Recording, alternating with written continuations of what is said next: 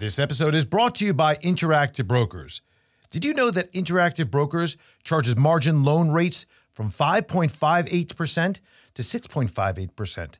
Their clients can also earn extra income by lending their fully paid shares of stock. Join Interactive Brokers clients from over 200 countries and territories to invest in stocks, options, futures, funds, bonds, and all on a global basis. Minimize your cost to maximize your returns. Rates, of course, are subject to change.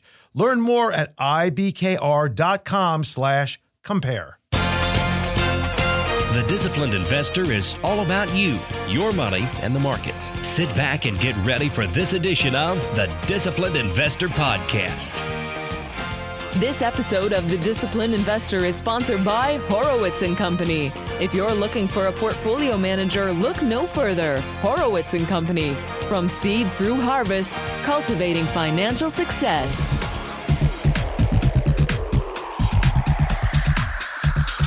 OPEC cuts production. Well, at least one country does. Odds still favor a Fed skip, a new word on the street. A look at ROE and market performance during recessions. All this and much more on episode number 820 of the Disciplined Investor Podcast.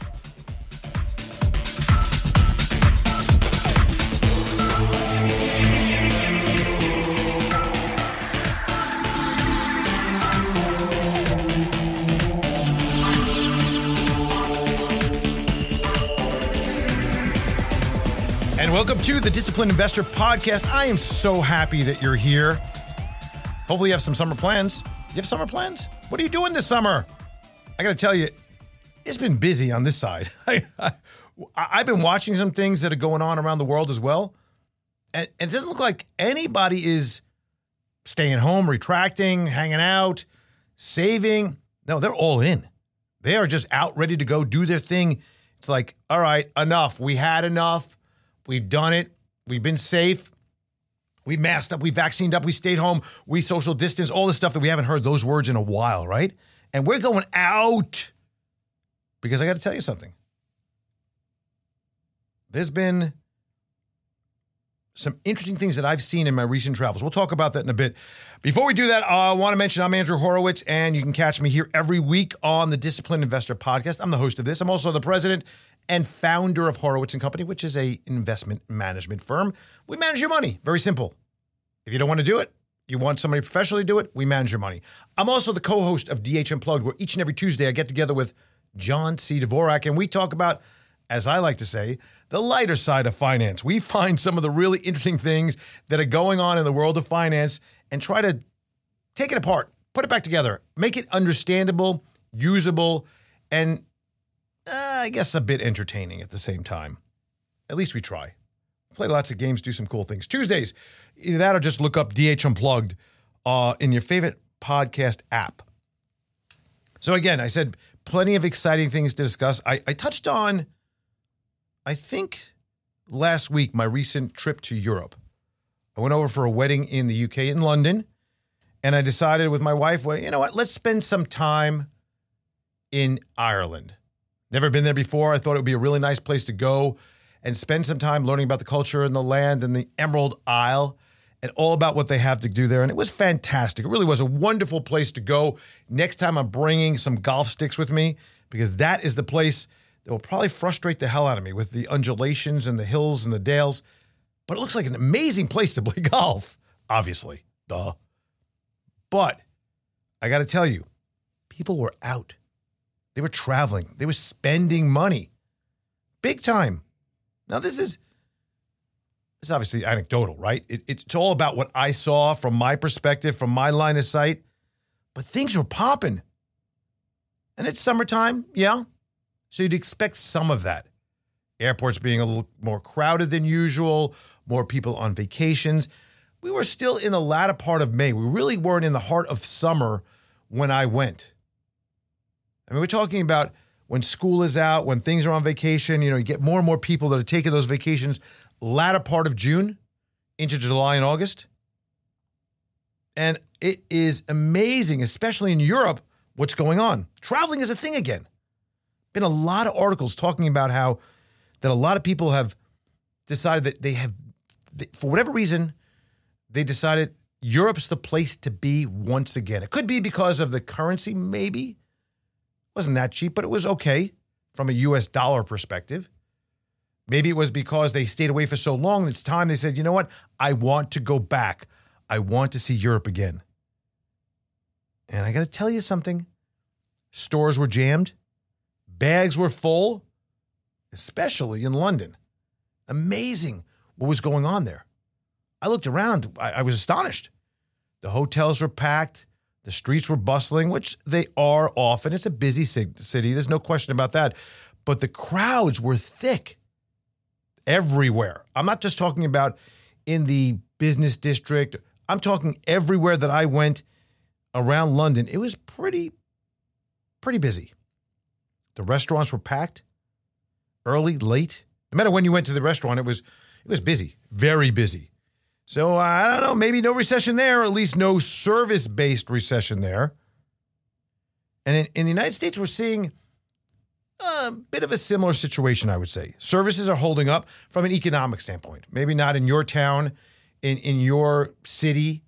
You're seeing the same thing. You may be seeing that there's more recessionary pressures in some of the manufacturing-based areas, not like Florida, which is a travel-based, right?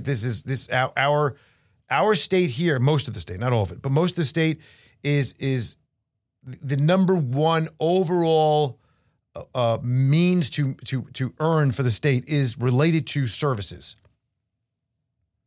as opposed to some areas around the country that are more manufacturing, production, and based on different types of business, which would be, again, the manufacturing side, which is in essentially a recession.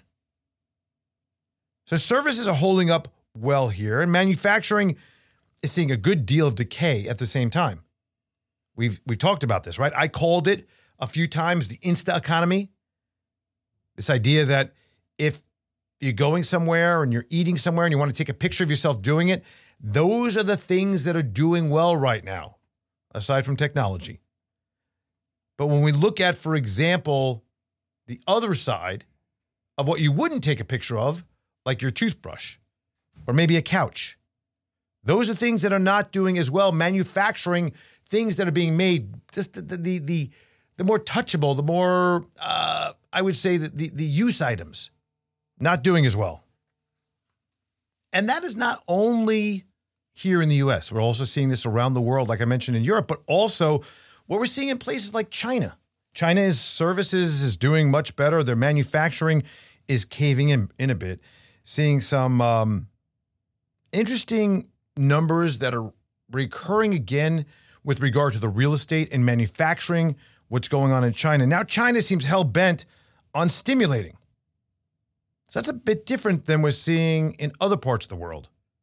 In fact, probably, I would say, thinking just for a moment here, the only places really that are doing anything about stimulating and continuing on at the level that they were is China, I would say, to a degree, and Japan. So those two countries are the outliers. The rest of the world is doing what they can to try to curtail inflation and to force a slowdown of the economies around the world.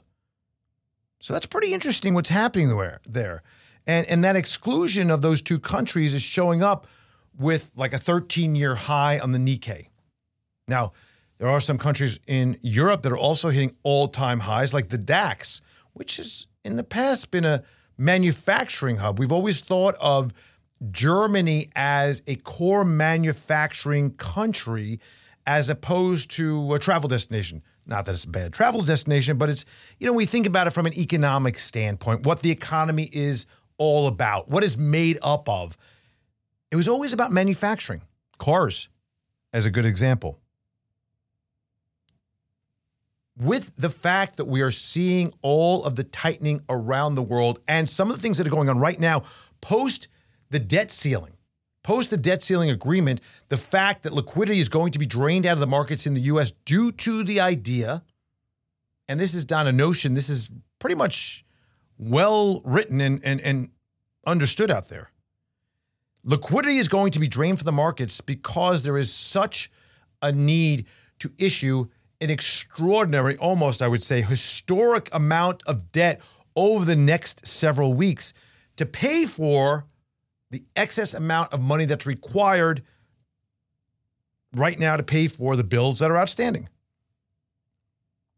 One of the reasons probably that this new word in the vocabulary of Fed speak has come into prominence and has been bantered around to a point where they're trying to ingrain it, teach it, nudge you, push you into believing this is what it's going to be.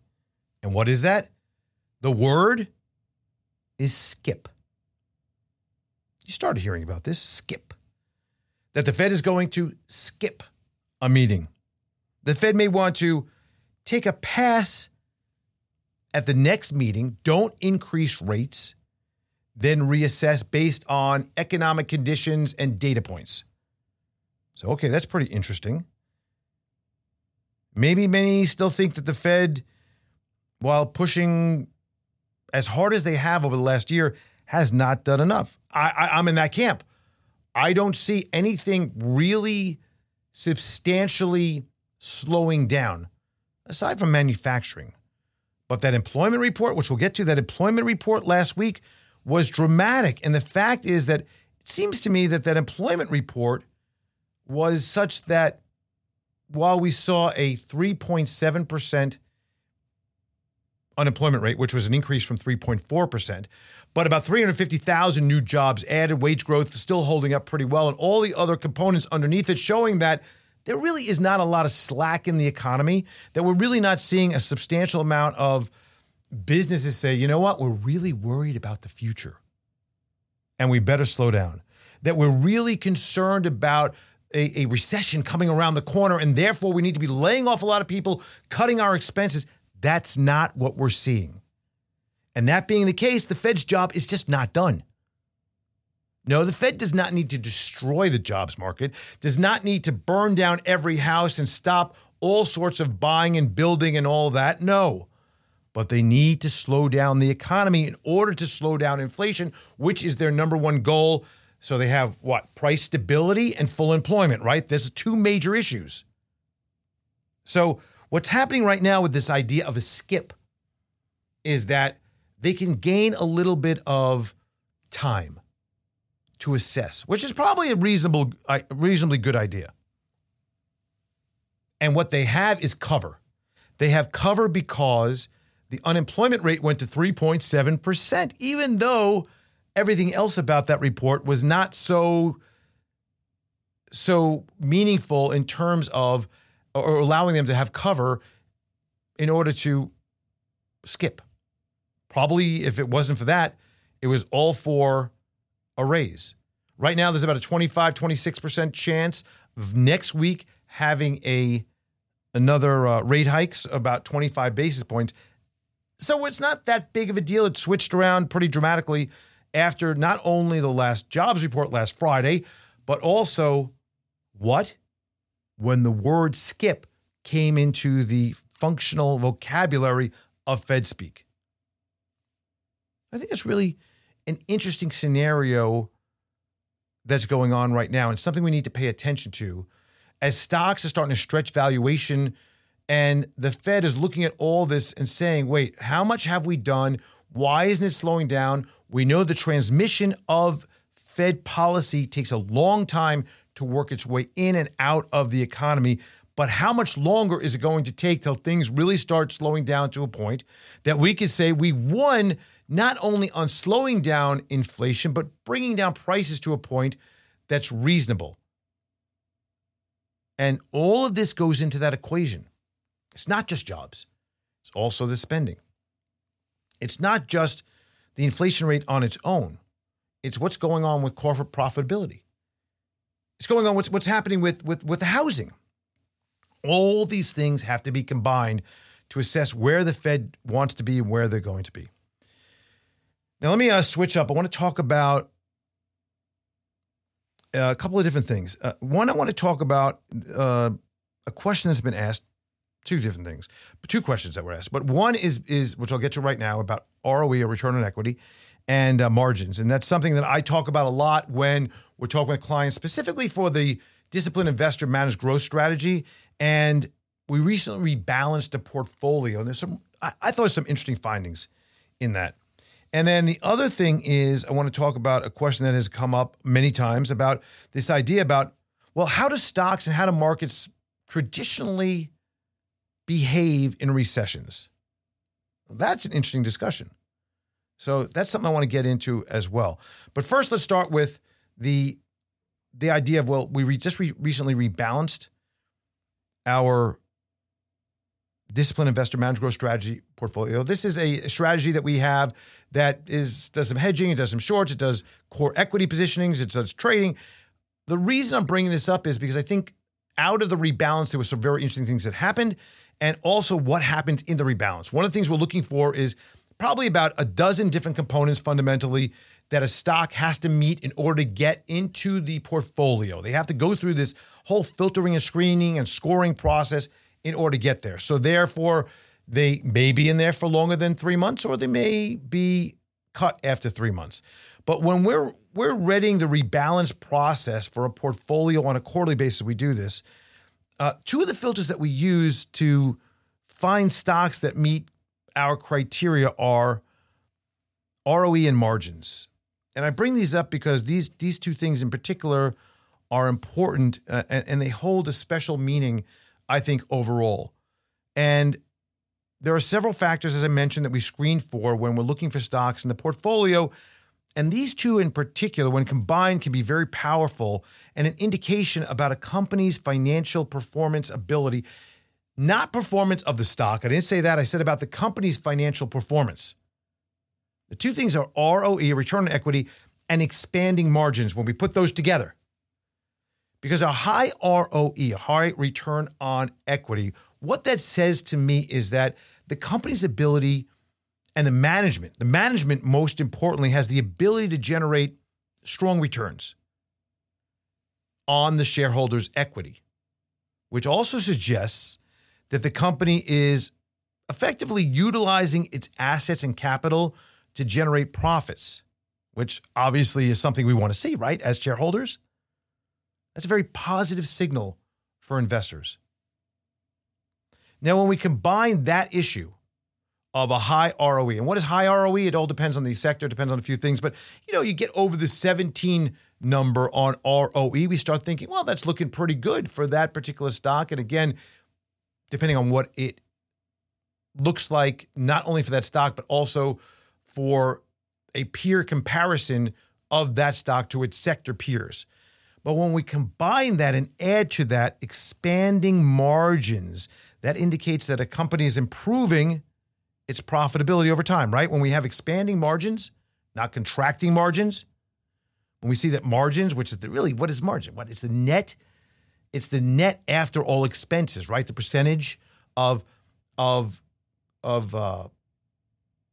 essentially a profit that you have after your expenses are removed, or when you take a look at it, right? So we say, well, how much are they making? Well, there's an 80%. 80%? Oh my God, what is that? Well, they keep 80% of the money they get from revenues because only 20% is expense. Well, that's pretty good. I'll take that, right? Well, we don't know many companies with 80%, but the point is we look for companies with expanding, with growing margins, at least stable margins.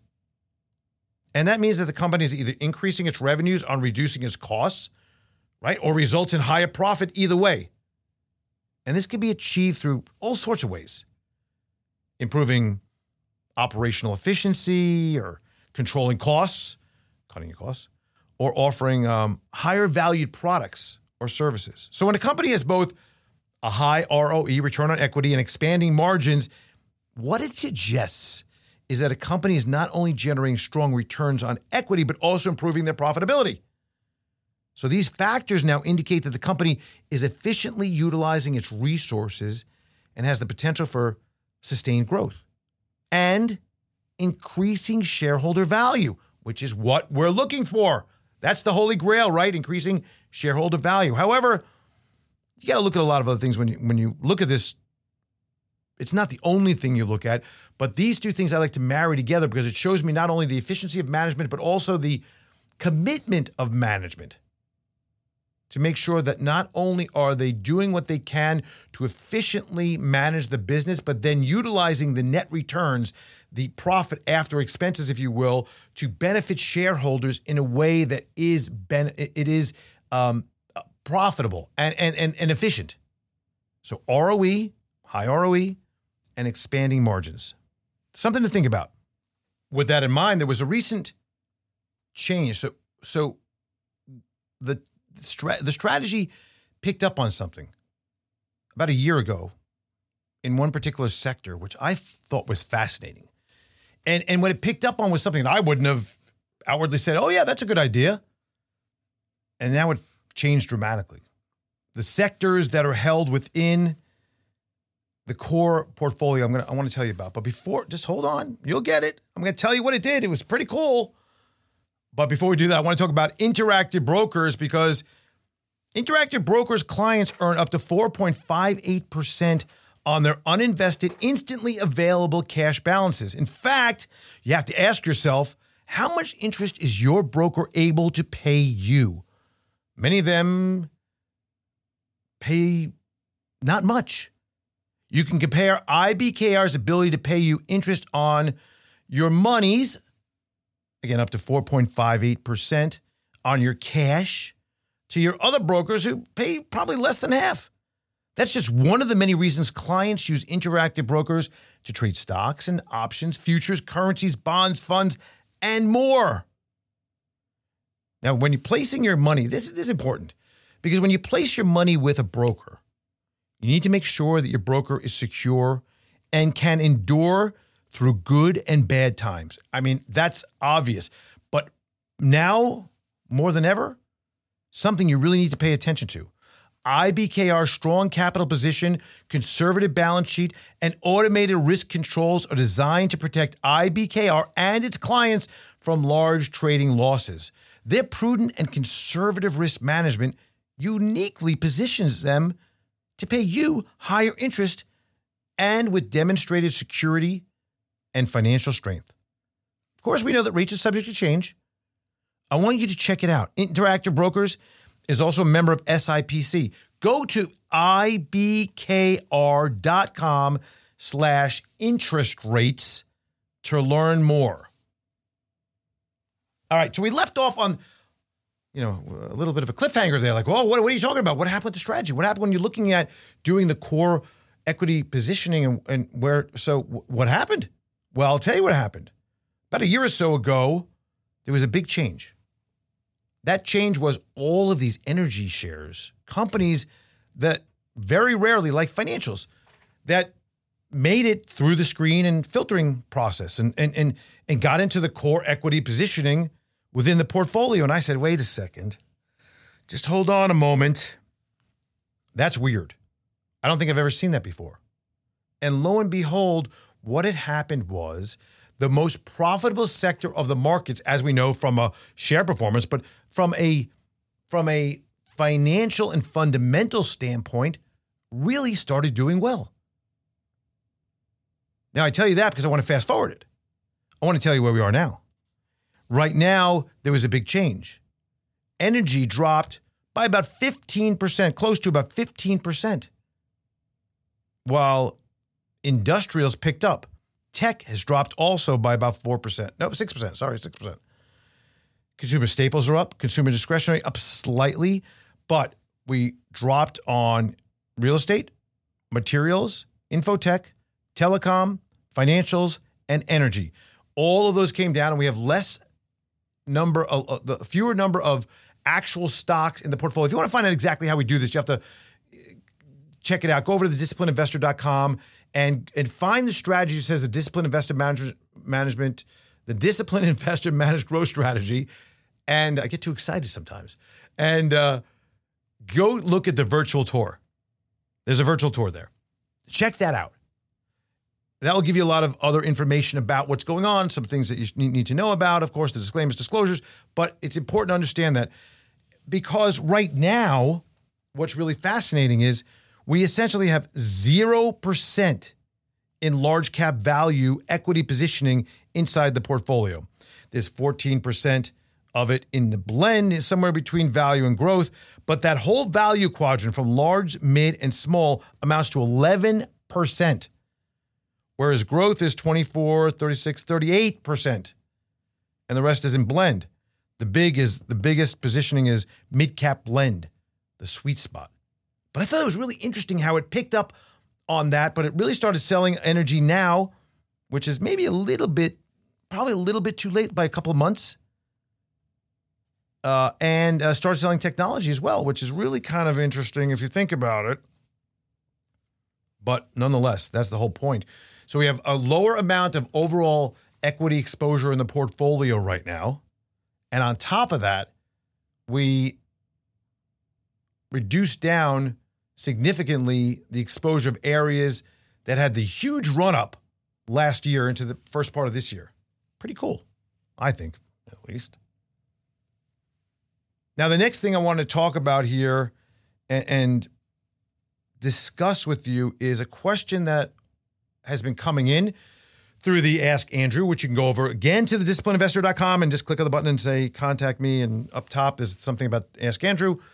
Just send it off to me. But there was a lot of questions that not exactly, they didn't say, what happens during recession, but it was about, hey, what happens with an economic slowdown? Do I want to be in stocks? Do I want to be out? I'm really nervous about bonds, things of that nature. Then there was other questions that came in about this idea about, we have a recession ahead. How do I plan? Again, same general discussion. Hey, if there's a recession, should I start buying in now? Wait till after? The same thing there was a lot of similar questions that came in about the debt ceiling. Should I wait? Should I buy now? All of it is dancing around the same exact topic about, well, what happens during these kinds of events? So I thought we'd pick up on some things that have happened in the past when it comes to recessions and maybe contrast some of the current day items that may be roadblocks to a similar outcome. But during recessions, essentially stocks, they experience declines in value. It's pretty simple. During a recession, when things slow down, when you see that there is a high level of unemployment, low level of production, people not spending, et cetera, what do you expect, right? However, the specific performance of stock markets during recessions can vary depending on the severity and duration of the actual economic downturn, right? There's a lot of other factors that go in here too. So in some recessions, stock markets have experienced actually, as you know, big declines. And then we refer to these as bear markets. For example, we have 2008, the most recent one we could think about that was this global financial crisis. Let's put aside for a minute of course, what happened in 2020 for a second. But in 2008, we had a global financial crisis in stock markets around the world. We know it. What happened, right? There was a big crash, substantial losses, big just drawdowns overall. The S&P 500, which is one of the most followed stock indices in the world, declined by over 50% from its peak in 2007 to its low point in 2009. However, what's important to note is not all recessions lead to a significant move like that. As a matter of fact, there are some recessions that it's like, okay, thank you. Well, it's fine. Okay, moving along. Nothing to see here. In a lot of cases, stock markets, and wherever they are, and we use the term stock markets like, the S&P 500, the DAX, the CSI 300, the global MSCI Dow.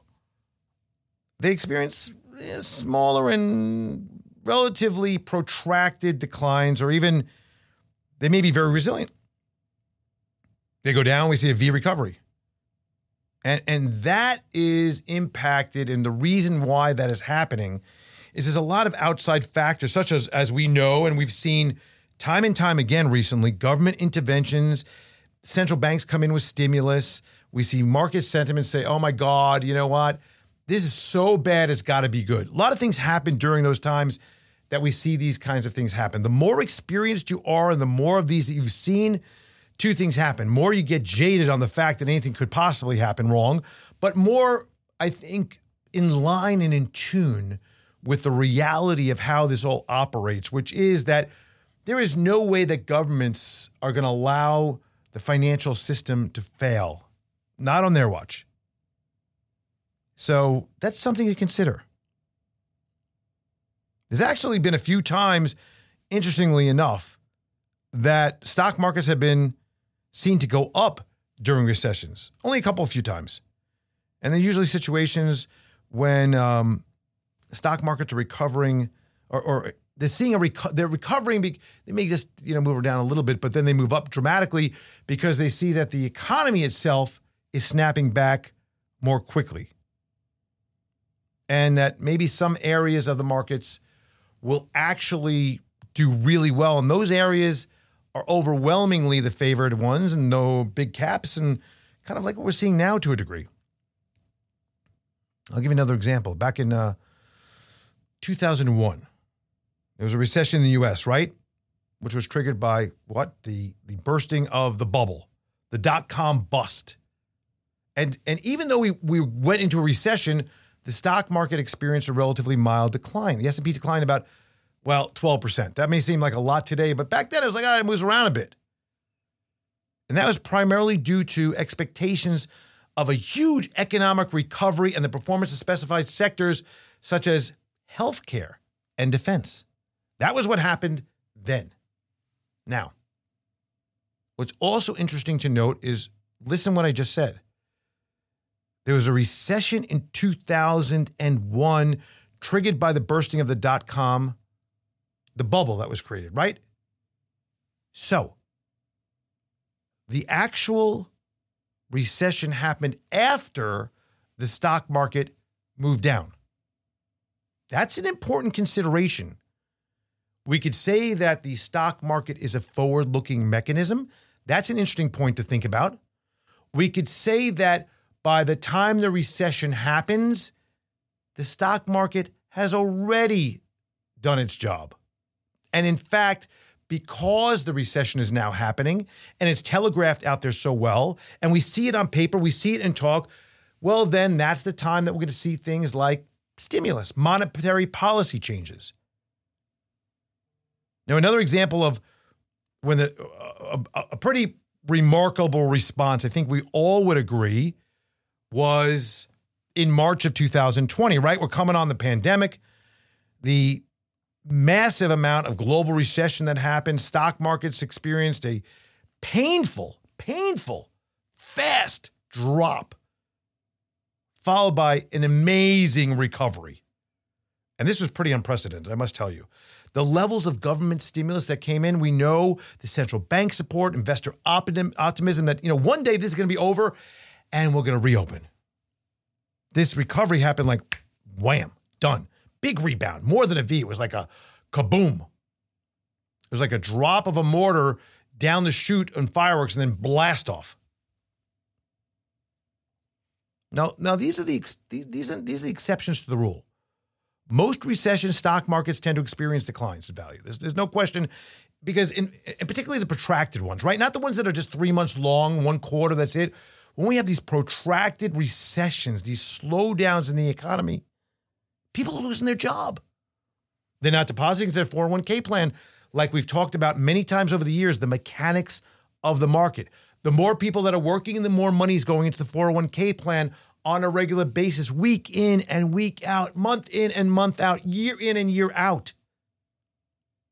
That's not the case necessarily when you don't have a job. Because I'm going to tell you, tell me if I'm wrong. When you don't have a job, you're not putting money into your 401k plan. Right? That means that money that was slated to go into stocks or some portion of stocks, just not happening. So when you experience a loss in your job and your outlook is poor because you don't know when you're going to have money, you start to say, maybe I don't want to be invested so aggressively. And you curl up a little bit in a ball from an investment standpoint. And you say, you know what? Leave me alone. I'm not getting involved in the markets right now. Now, certain stocks and sectors tend to be more, I would say, vulnerable in some of these periods. They can be disproportionately affected during recessions. And the impact of recessions on specified stocks depends on a lot of different factors, right? You have the nature of the recession, the length of recession, the industry the company operates in, the company's financial health, the business model. Are they in fact, is it a staffing company during a downturn? I mean, it's probably not going to do well, right? Or is it a company that provides technology to help companies defray costs? They may do well. You have like the cyclical industries, such as automotive, leisure and travel, construction. They're very sensitive to economic downturns. No question about that. And they often experience a decline in demand as consumer spending decreases during recessions. Not something that we've seen in the housing market until very recently. And no wonder why that all this talk about a future recession coming, the housing stocks are doing amazingly well because we're not there. We're not seeing that part. And that's because of the dynamic of what's going on with regard to the fact that while interest rates are up, a lot of people are just not selling their homes and prices are staying high because nobody's getting out unless they have to. Where are they going? They go from a 3.5% mortgage to a 6.5%. Nope, not happening. There's also a preponderance of people that are still looking. We have a lot of people that have moved out of the basements of the parents and they got jobs and they're doing well and they're looking to finally buy because renting is really expensive. The crossover point is not even reasonably close anymore, even with interest rates being higher. So what we have is things like the travel industry in a recession could be a problem. Consumer discretionary could be a problem. Certain industries, like I mentioned, could be a problem. So what you see is companies within these sectors may face reduced revenue and profitability, which leads to a negative impact on their stock price. That all makes sense, and you know that. I know that. Things like financial institutions, banks, insurance companies can also have a significant problem during recessions, right? They may face all sorts of challenges, such as higher loan defaults if you're a bank. Much of the ownership of homes and the debt that they put out there is distressed. The loans, right, for financial products, lower investment returns overall due to the fact that people are not paying their mortgages. So that could weigh on the stock performance also. And we also have companies with high debt levels, or probably better said, weak balance sheets. That's probably a better way to look at it. Weak balance sheets may be more, I guess, vulnerable to economic downturns. They may struggle with servicing that debt, especially in an environment like we have now. You have companies that just gobbled up as much debt as they can, spit it out to the investors out there, and then all of a sudden what they're seeing right now is, wait a minute, I need to refinance that debt, and I was at 4%, now I'm at 8%. How's that going to work on margin compression? Not so good. So that's a big problem when serving their debt obligations and maybe even their future to access the capital markets, which could lead to a decline in their stock price. But on the other hand, we have things, for example, that may do well, like you have the defensive sectors, such as consumer staples. Healthcare. People are going to get sick no matter whether there's a recession or not. In fact, I'm going to throw this out there. Maybe they're going to get sicker, depressed. Their health conditions worsen during times of financial hardship. Utilities. You got to pay the rent. You got to pay the heating bill, the lighting bill. These tend to be less affected during recessions. Now, during COVID, it was kind of upside down and backwards. I'm talking about quote unquote normal recessions, right? You know, the average regular old, normal old recession that we have in life. But these kinds of areas like defensive stocks, consumer staples and healthcare, they have goods and services that are in demand regardless of economic conditions. So that makes their earnings more stable. So as a result, stocks in defensive sectors may experience relatively small declines during recessions. But generally speaking, if we have a hardcore recession, things go down. Back in 2020, you remember everything went down. Everything popped back up, but everything went down. And then in 2022, much different scenario. We didn't get into a recession, but interest rates went up. There was a recession potential. Maybe we did go into recession, but they didn't call it a recession because we had the old standby, well-known, often used 2 consecutive quarters of negative GDP, and that is what used to define a recession, but seemingly doesn't anymore. But we did have that, and so maybe that was a recession, maybe it wasn't. I don't know. But what happened was that pretty much nothing was good. As good as everything was in 2020, 2022 was exactly the mirror opposite. Aside from energy. Energy was good in 2022. So it's important to note that stock performance during recessions can also be influenced by market sentiment, expectations of investors about what's going to happen out in the future. Maybe it's quick and painless to a degree, quick in movement down, and then all of a sudden it pops up because like we saw recently, right? 2020 came down, then all of a sudden 2023 is like, hello, let's buy stocks again. A lot of that has to do with government policies that are moving and swaying all over the place in terms of what the Fed is going to do, because everybody's favorite thing to talk about and pastime these days in the market is all about the Fed. We know that. We've seen that. So I hope that answers that question about markets during recessions. And I'm talking specifically about equities now, right? Bonds, totally different animal. But in a time when we have liquidity constraints that are about to hit us right now, and the fact that you can get basically risk-free 4 to 5 or even higher, but let's just go to 4 to 5% risk-free returns in cash. Tara, as we talked about last week with Tom Nelson, there are reasonable alternatives versus Tina, which is there is no alternative but stocks. Now there are alternatives to stocks. And as we see interest rates peaking up and margins starting to compress and earnings slowdown happening, we saw story after story over last weekend about the reduction in earnings overall. And we did see already in this year, in this cycle, on a year-over-year basis, close to an 8 to 10% reduction in overall S&P earnings. Meanwhile, we're off to the races. You take a multiple on that 8% reduction, we shouldn't be exactly where we are. That doesn't matter because everybody's thinking, you know what? The Fed's done. Inflation is going to be squashed. They're going to go back to an easy monetary policy. Wrong. I don't think so. Doesn't seem to me to be where we're going right now. But we'll see. Anyway, that's going to wrap it up for this week. We're starting the summer off, and I want to keep it light, educational right now. Go over to thedisciplinedinvestor.com. Check out what all there is to see. And, of course, if you want to find out more about the things that we do, I told you there is a virtual tour. Short, sweet. Watch it. Over on the Disciplined Investor, click on the strategies, the Disciplined Investor Managed Growth Strategy virtual tour. It'll take you right to where you want to go. Thanks for joining me this week and every week on the Disciplined Investor and DH Unplugged. I'll see you again soon.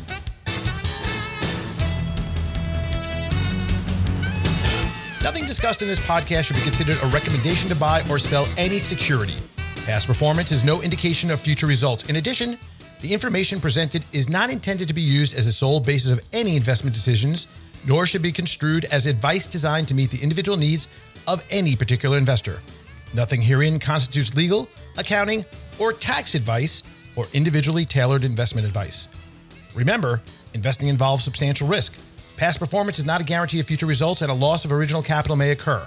No one receiving or accessing this information should make any investment decision without first consulting his or her own personal financial advisor and conducting his or her own research and due diligence, including carefully reviewing any applicable prospectuses, press releases, reports, and other public filings of the issuer of any securities being considered. Please consider this for educational purposes only. As always, use your best judgment when investing. Horowitz & Company, Inc. is registered as an investment advisor with the state of Florida and conducts business in other states where it is properly registered or is excluded from registration requirements. Registration does not imply any level of skill or training. Advertisements are not related to the host or affiliates and are not considered recommendations by the host of the show or any affiliates of Horowitz & Company.